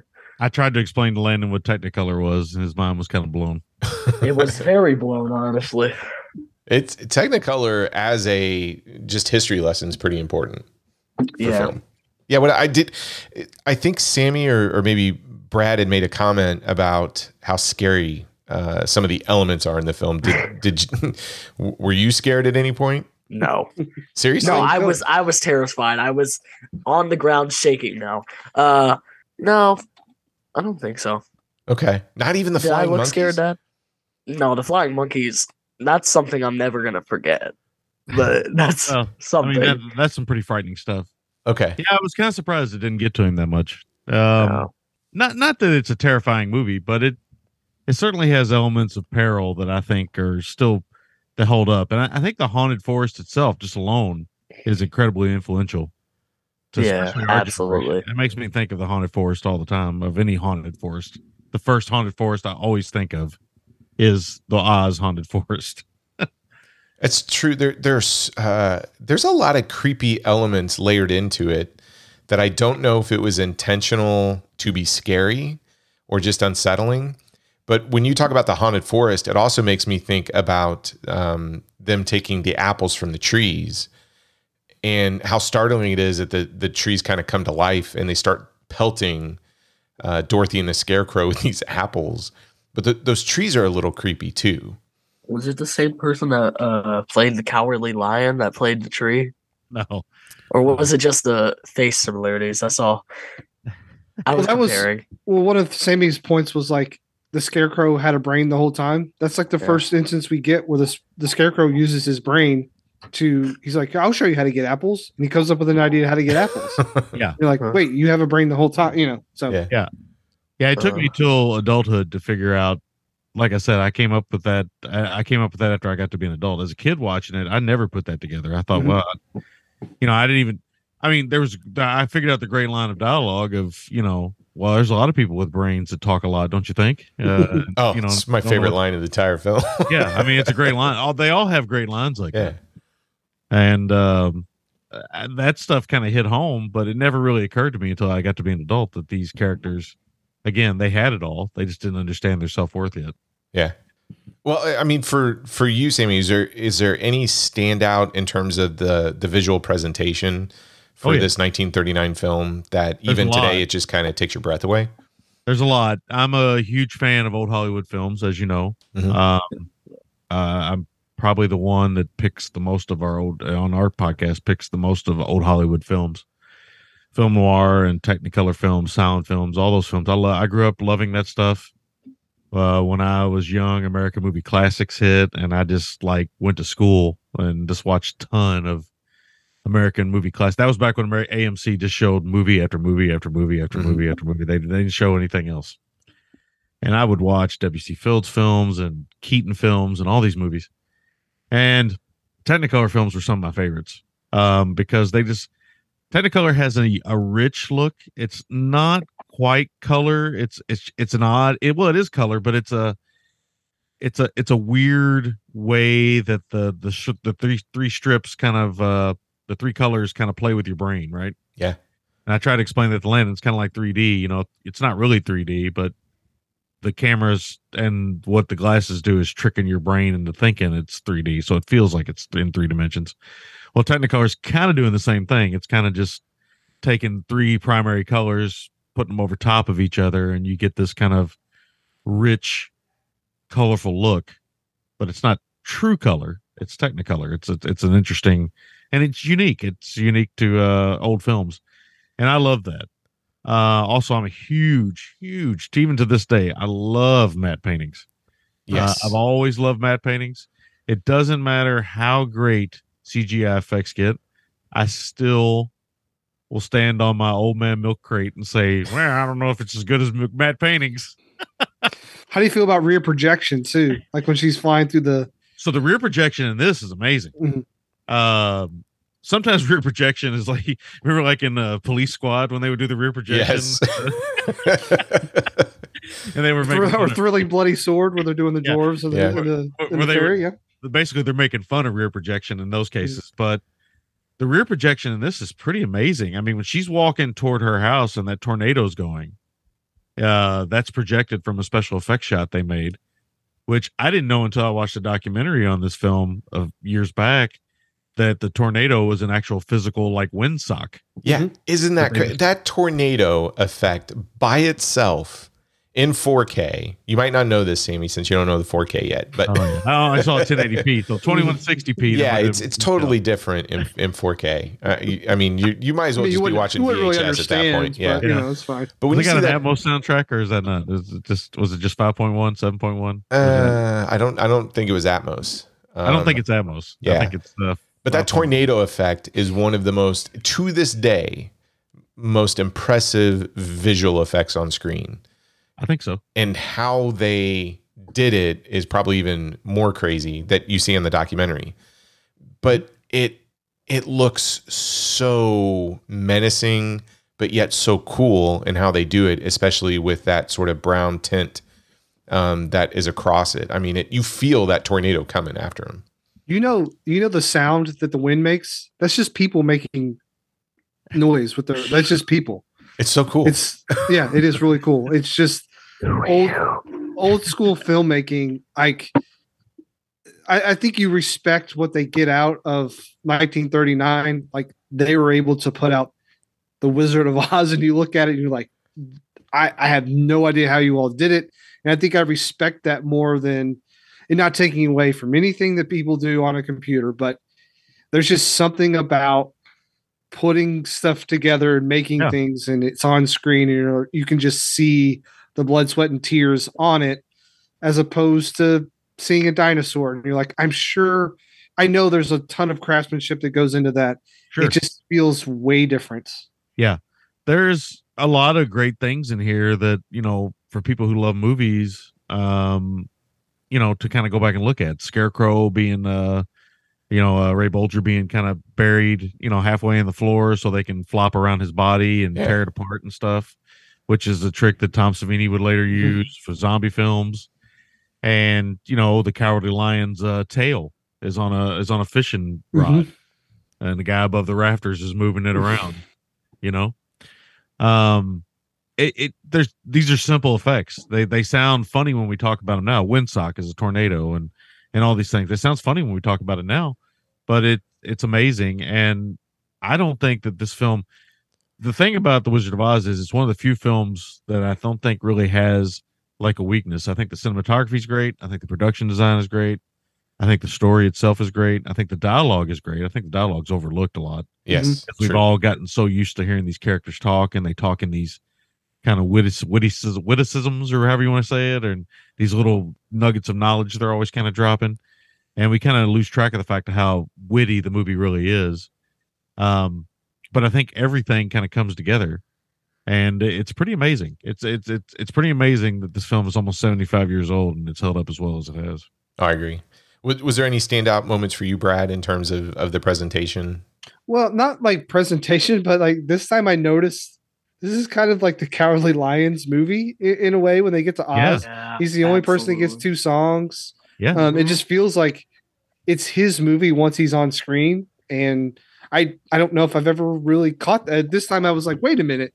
It's the Lion. It's the Lions movie. And I was like, is this like an MGM thing? And that because that's their logo or what? But like, I don't know. I just had never noticed that. I guess also his like costume is phenomenal. And I know it weighed like 90 pounds and was real lion skin. And it apparently at the end of production, it smelled like a dead carcass, like it, because he's sweating inside of it and all that stuff. Makes me wonder, where did they get those carcasses? Is that from the first couple of lions they tried to shoot? Yep. The thing about him too is one of my favorite lines in the movie is, what if it was an elephant? I'd wrap him in cellophant. I mean, there's these really silly kind of, they're like dad joke words. And also like his courage song, it's like all the things are there, like don't have, you're like, did Alanis Morissette write this song? Because none of this stuff is ironic. Yeah, it's great. I mean, they just give him his own little kind of showcase. And like, what puts the ape in apricot? Courage? I'm like, what? It doesn't make any sense. It's cool, but it doesn't make any sense. And it's not the way he says courage. It's not just the word courage. It's the way he says courage. Courage. Courage. I think the lion is probably the best performance in the whole thing for me. Oh, I'm gonna say outside of Dorothy. I'm gonna say I love the Scarecrow. Witch. Yeah, Landon likes the witch. I think the witch. I'm with Brad. I'm gonna go. I think I told Landon when we were watching it, the Cowardly Lion's always been my favorite. He always will be. Sammy would be the Cowardly Lion, I think, of the group. You think so? So Troy, are you the Scarecrow? Oh, I definitely don't have a brain. Yeah. Okay. Oh, I definitely don't have a heart. So yes, yes, for sure. You are soulless and heartless. I agree. I do love the Wizard of Oz. So does that give me a little bit? I had it the whole time. I'll take you both on. I'll take you one on time behind my back. I gotta say, even watching it this time, I mean, I love all the characters. But that makes Landon Dorothy, by the way. Yeah, that Landon is Dorothy. I'm wearing the dress. The Scarecrow makeup is so detailed. It's very good. It's so it looked really good in 1080p. It looks better in 4K. But it was so good, I think it scarred his face for the rest of his life. Yeah, it's amazing how when they put that on, it just looks like a walking scarecrow, like a scarecrow is alive. And the fact that they, like you said, Sammy, they do all these effects with him being under the floor and those apes and everything kind of tearing apart, etc. The flying monkeys. It's crazy to me what they do with that character in that costume, how realistic it looks, and how they just go seamlessly back and forth to him being like a whole scarecrow to being, torn apart. But I just love the look of the scarecrow. And I love even his one little number. I think outside of Over the Rainbow, that's my favorite song as well. I like it more than the Cowardly Lion piece. Do you? I like, yeah. It's funny. As much as I love Munchkinland and the way it looks, I really do feel like Munchkinland hangs around a little bit too long. I would have liked to have seen less Munchkinland because I know they cut a big sequence of the Scarecrow out. Yeah. And that's on this cutting room floor. And they also cut out the jitterbug. Yeah. I would have loved to have seen that, like, put back in a little bit less of the Munchkins. Yeah. But I love that whole, If Only Had a Brain song and the whole dance routine that goes along with it with the Scarecrow. I think it's a lot of fun. But it would be hard to kind of sit there and go, what is the best makeup effect? If you said the Wicked Witch or the Flying Monkeys, I'd go, yeah, that's a winner too. I am just so impressed with all the practical makeup effects in this film. And, when you take a step back and kind of go, hey, they had an army working on this thing. And obviously an actor left because the makeup, affected their face and everything. But still, I mean, everything about it is such a standout. And I think it rivals a lot of the stuff that you see even today. Yeah, I agree. I agree. I think the Scarecrow makeup in particular, I do think the Scarecrow makeup is the best makeup. Yeah. I think Burt Lahr has the showcase moments, but I think Jack Haley's he's kind of given a meaningless task. But if you look at a lot of his performance, he's kind of the guy that sets up the jokes. Yeah, he does feel like the straight man a little bit. Yeah, and he does a really good job. Like one of my favorite moments in the whole movie is his reaction when the Cowardly Lion says he can't count sheep because he's scared of them. I don't know why I think that's funny, but if you watch Jack Haley's performance, it's amazing in that moment. He's kind of does a double take. He's kind of like, oh yeah, and he's like, oh what? It's great. No, I agree.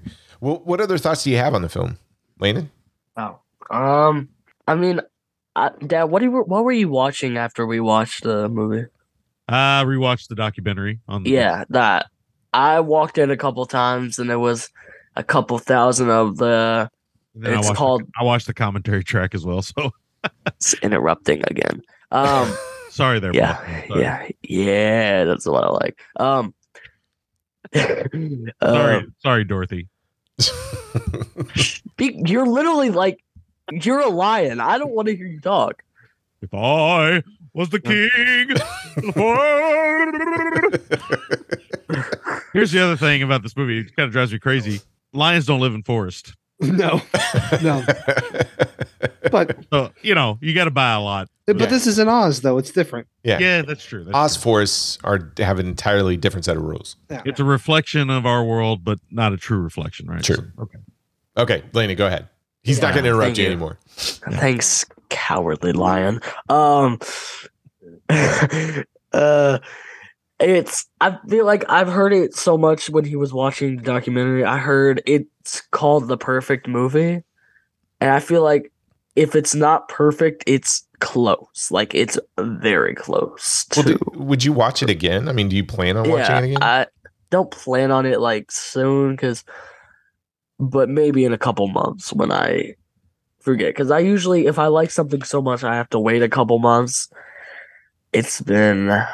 Yeah, Landon he is at that point in his life where he's a rewatcher right now. It's been what, Dad, 6 months, and I'm still begging you to buy Top Gun Maverick. Still haven't done it. Your fault. Your dad, so these two guys will buy things right away. They'll buy things before they even come out. I don't buy things until they go on sale.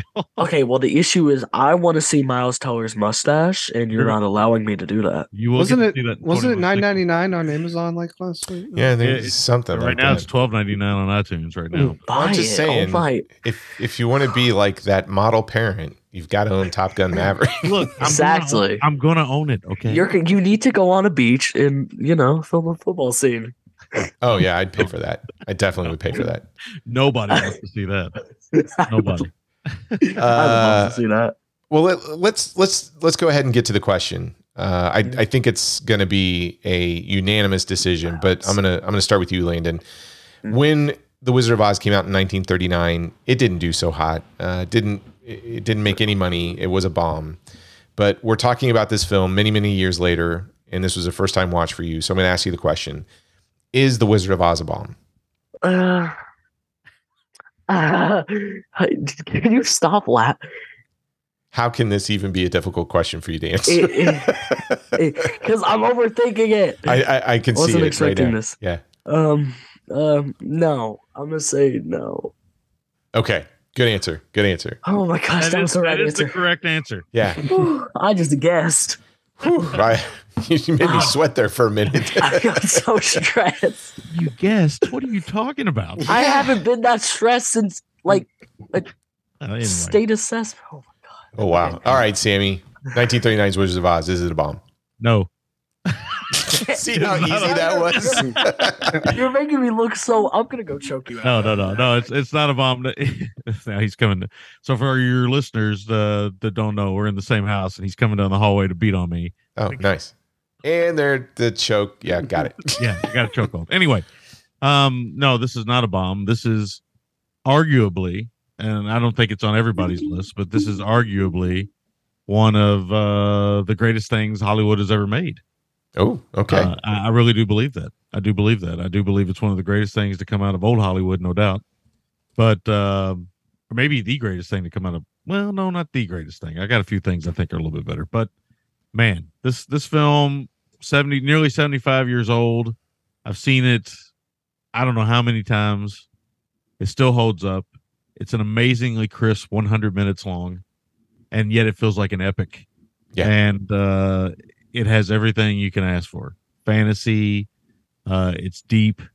It's beautiful to look at. Yeah. Even in 1080p, it's amazing. All right, Brad, what about you? Where do you land on this one? Oh, definitely not a bomb for me. I think it's one on the short list of perfect films. I don't think I would change anything about it.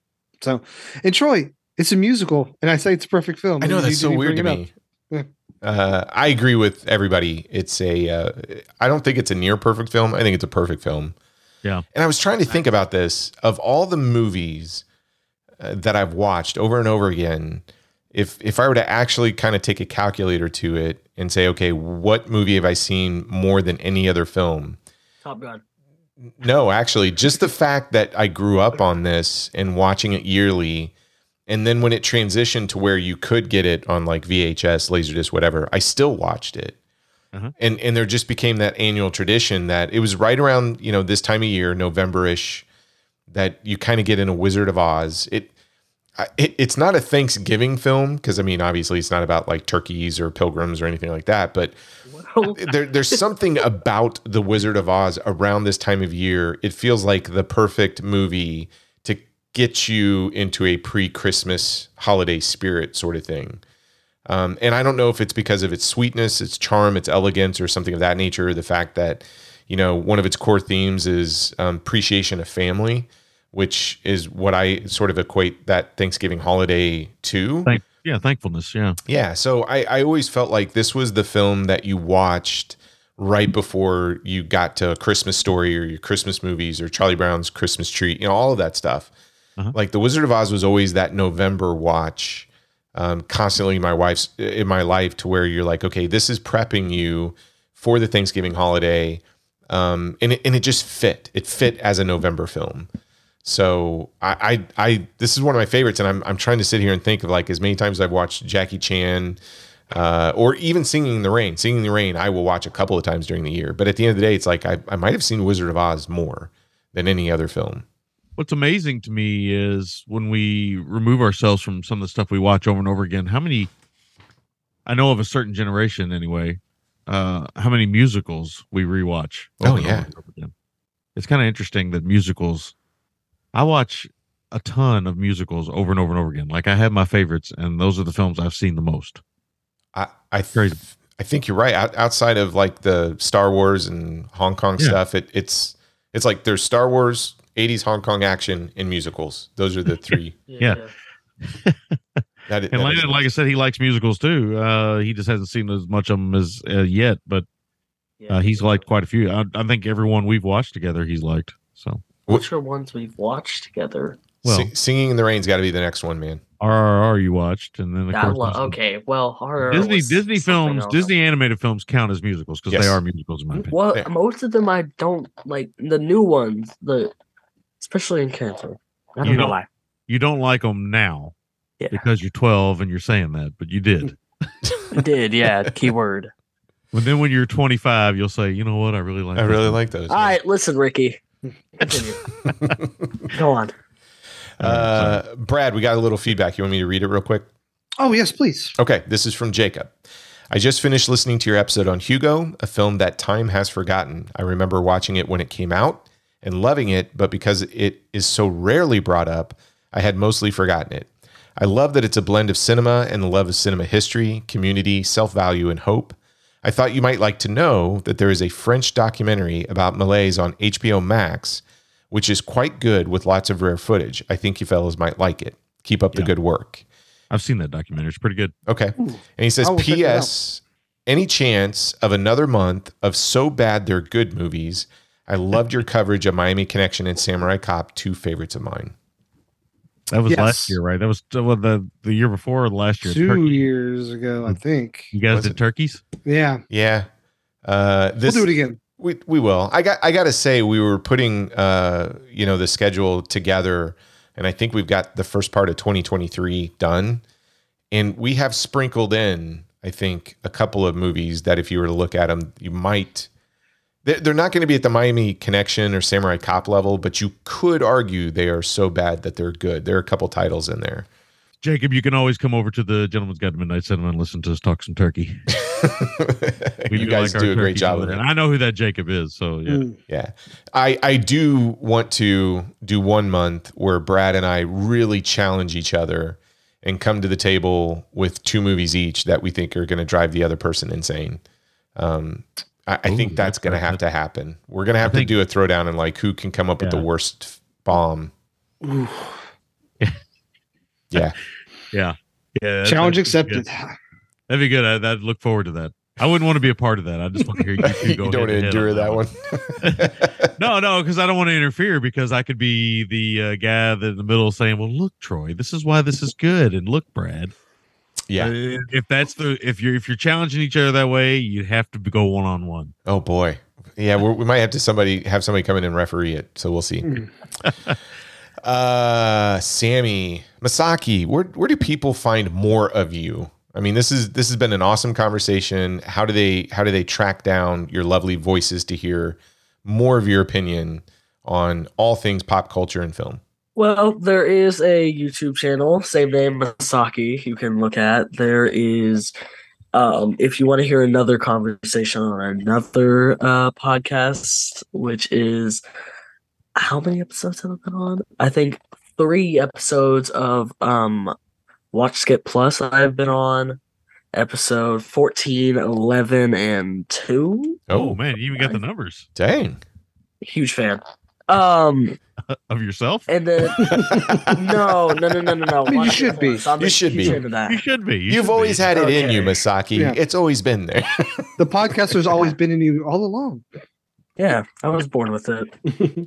I was born, and the first word I talked was more than you know. If you go back and listen to really old episodes, you can hear you in the background just faintly sometimes. Well, like I'm not scrolling down 1,000 episodes. Yes. Awesome. So YouTube channel, catch you out on a few episodes of Watch Skip Plus. Anywhere else you're showing up? Not yet. Waiting to the GGTMC thing. Oh well, we'll get you on there sometime. He's working. Yeah, on, better. He's working Wasn't on that getting bad. his show back going again, and hopefully he'll get that up and going. But Awesome. He's doing video podcasting, which is a lot more work. I've looked into that. Bless those who do it. I'm not. I don't have that kind of time. Yeah, I'm with trying. It was tiring. Yeah, it was a lot of work. I remember him doing. That's why. That's why it's been one episode in 3 months. Well, Sammy, what's going on over at the Gentleman's Guide? Same old. Trying to turn people on to movies they probably haven't seen. This week we reviewed Pastoral to Die in the Country. Oh. And from 1974, Japanese film. We got last time I was on, I think we were going to talk about. No, maybe I didn't say we're going to do a Special Day, which is an Italian film with Marcello Mastroianni and Sophia Loren that a lot of people haven't seen. We're doing that one soon. Gorlami. Say it again. And then we got Jose coming up on an episode pretty soon. Oh, nice. Talk about I think it's just Jose. Maybe Justin's coming too, but I think it's well, I guess I'll go ahead and give it away here. I'll let your listeners get the sneak peek. Ooh, okay. So we can share some listeners. But we're going to talk about Wes Craven's Shocker. Oh my goodness. I can't wait for that one. Oh, that's going to be awesome. I love Shocker. Yeah. Big fan. So that'll be fun. But yeah, just kind of, plugging away, trying to get people to enjoy this medium that we love so much. Love it. All right, Brad, you are closing out our prestige month, our fancy pants month. You got the last pick. How are you going to go on this one? So you say that 1939 is one of the greatest film years of all time. I am going to counter with 1994. A small film called Pulp Fiction came out. Yeah. Also, another film called Forrest Gump came out. Speed came out in 1994. We watched. Yeah, and another film called The Shawshank Redemption came out that year. Troy. Oh my! I was just. So we were going to do The Shawshank Redemption. Again, arguably, people will say is the greatest film of all time. Really? Yeah. So I look forward to looking to revisiting that. It's been a few years for me because I haven't had cable in a few years, so I haven't been able to catch it on a random Sunday. So, well, it will be a first time watch for me. Whoa! Yeah, wow. Never seen it. That's pretty amazing. Yeah, that's shocking. What? Yeah, see Brad's face. I'm telling you. I saw the trailer for that thing, and I'm like, nah, I'm not interested. And every time I see the trailer, I'm just like, no, looks like a snooze fest. I'm good. Hey, Landon, will you do earmuffs for just a second? What? Earmuffs? Earmuffs. Are you fucking with me, Troy? No, I've never seen it. Now, here's the funny thing. I own it on DVD. I own it on Blu-ray. And I just bought the 4K because it was on sale. So I bought it 3 fucking times. And I've never watched it because it looks boring. That'll be interesting. It just looks like Morgan Freeman just lecturing. Yeah, you Tim get Robbins to hear Morgan Freeman's voice. Yeah, I don't want 2.5 hours of Morgan Freeman lecturing prison mates. Although I don't know where Brad stands on it, and I definitely don't think it's one of the greatest films of all time. But I do think it's a very good film. Now, Green Mile, I've seen that plenty of times. I love the Green Mile, but Shawshank Redemption, for whatever reason, every time I see that trailer, I'm like, oh, dude, I think I'm falling asleep just from the trailer. But we'll see. I think you're in for a pleasant surprise. I think Brad's gonna. First time having an aneurysm. I did not know this about you, Troy. Well, when you were at my that house, 2 I days know ago. when you picked that movie, I'm like, oh, that's interesting.